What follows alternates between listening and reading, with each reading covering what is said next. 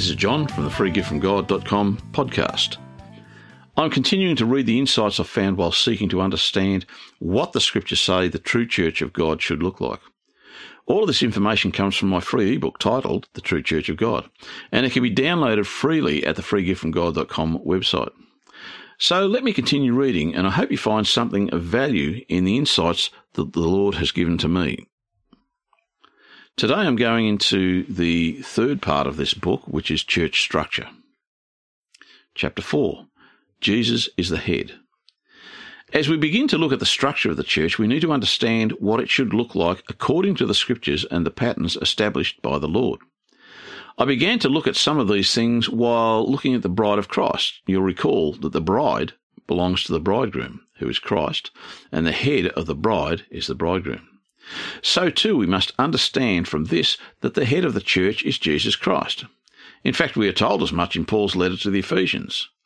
For the husband is the head of the wife as Christ is the head of the church, his body, and is himself its Saviour. And that's Ephesians chapter 5, verse 23. Christ is the head of the church. The church is his body, and he is its Saviour. Like a human body, there can only be one head. Man is not some kind of mythical hydra with multiple heads. There's only one head. And it is the same for the church. There is only one head. There are not multiple heads. This is the very first thing we must learn and understand about the structure of the church. Christ alone is the sole and single head of the church. What is most important about this is that no man is the head of the church. If a man claims to be the head or even a figurehead of a church, then that church is not structured correctly. As you look around the modern Christian church, you will see that there are any number of churches that do indeed have one man at the head of the church. They may be called by various names such as bishop, archbishop, senior pastor, and so on. What distinguishes these men as heads and leaders of the church is that the ultimate power of the church is vested in them alone.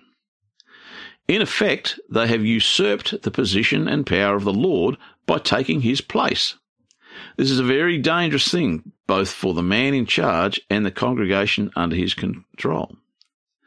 I'll discuss the issues with this in chapter 8 when we look at Antichrist structures. A church that is structured without Christ at the head is not structured according to the patterns established in Scripture.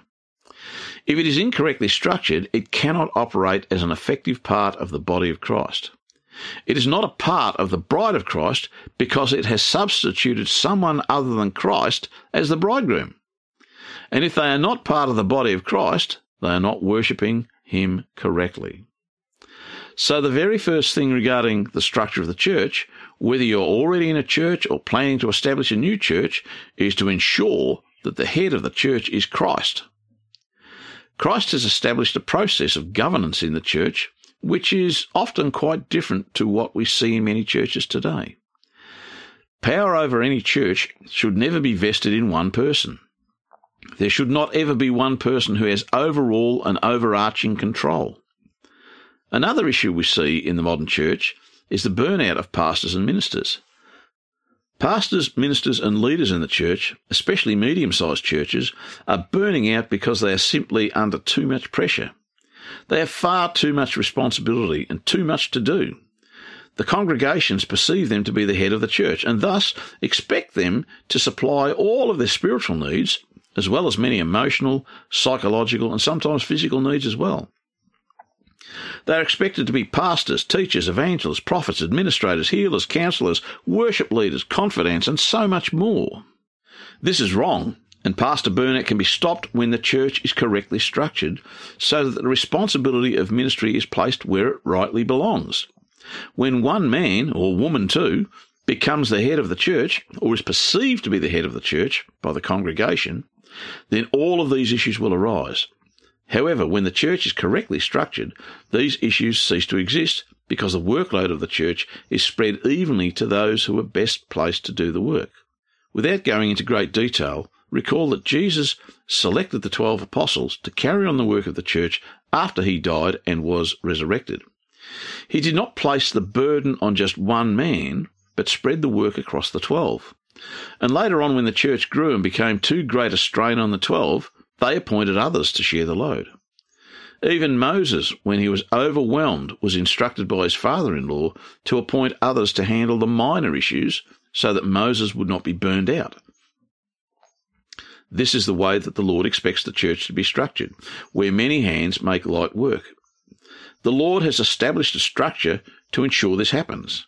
When the pattern he set forth is followed, no one man ends up as the head or perceived head of the church, having to bear the burden of everything in the church. The process for governance in the true Christian church is by and through a group of elders who are all equals. None is greater or lesser than another, and there is no senior elder who has the final say or ultimate control. There are a group of co-equal elders charged by the Lord to oversee his church on earth. And they recall and know always that it is his church, not their church, because there is only one head of the church, Jesus Christ. That's all I have for this week. I hope you found it interesting, and I hope you'll join me again next week as I continue looking at these aspects of the true Church of God. And next time, I'm going to be looking at elders. All of the information I'm covering here is contained in a free ebook titled The True Church of God that can be downloaded from the freegiftfromgod.com website. So until next week, this is John from the freegiftfromgod.com podcast, signing off and hoping you have a blessed week ahead. God bless.